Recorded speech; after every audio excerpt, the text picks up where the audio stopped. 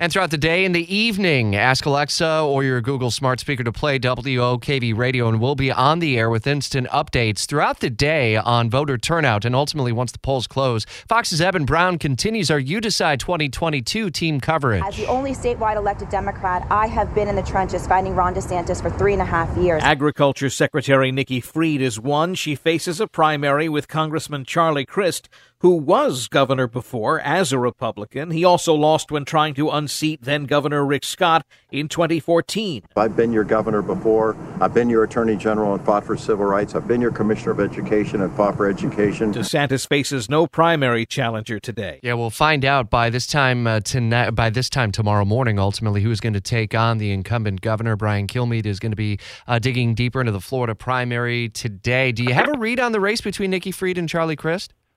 I mean, I always thought Crist was going to walk away with it. It seems like Fried is rallying a little bit at the end. I don't know why people of Florida would rally around Charlie Crist. He's been independent. He's been a Republican. You elected him. He's the one, remember, who anointed John McCain as the nominee over Mitt Romney originally when he was somewhat of a power broker replacing Jeb Bush. But since that time, he's done anything just to get elected while losing a whole lot. So who is the Charlie Crist you're going to vote for? Nice enough guy, but to me, he wants someone with principles. I don't think anyone can touch Ron DeSantis.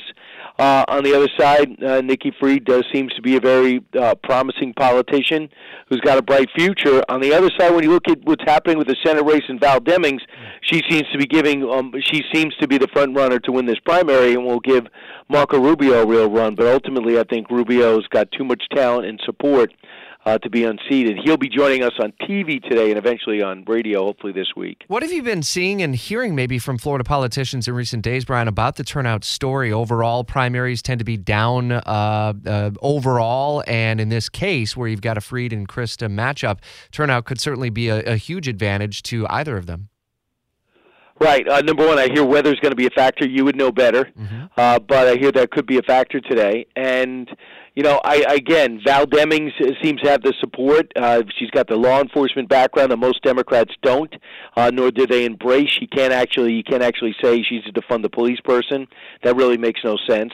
So Marco Rubio is going to go after it, and they're going to try to pin him to Donald Trump in a negative way. So I think that'll be interesting. So in terms of turnout, I think Rubio. I think that everyone's got to come with their A game. I think DeSantis got to run and be dominant in order to run for president. I think he sees also what Chris Christie did.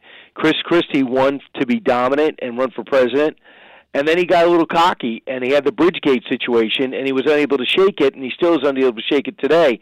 But he was the front runner, so it shows you how quick things could change.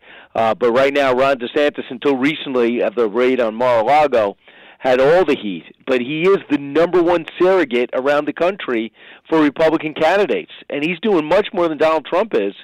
But, besides Donald Trump's endorsement, he's not writing the checks and he's not making the appearances. Ron DeSantis is doing the appearances.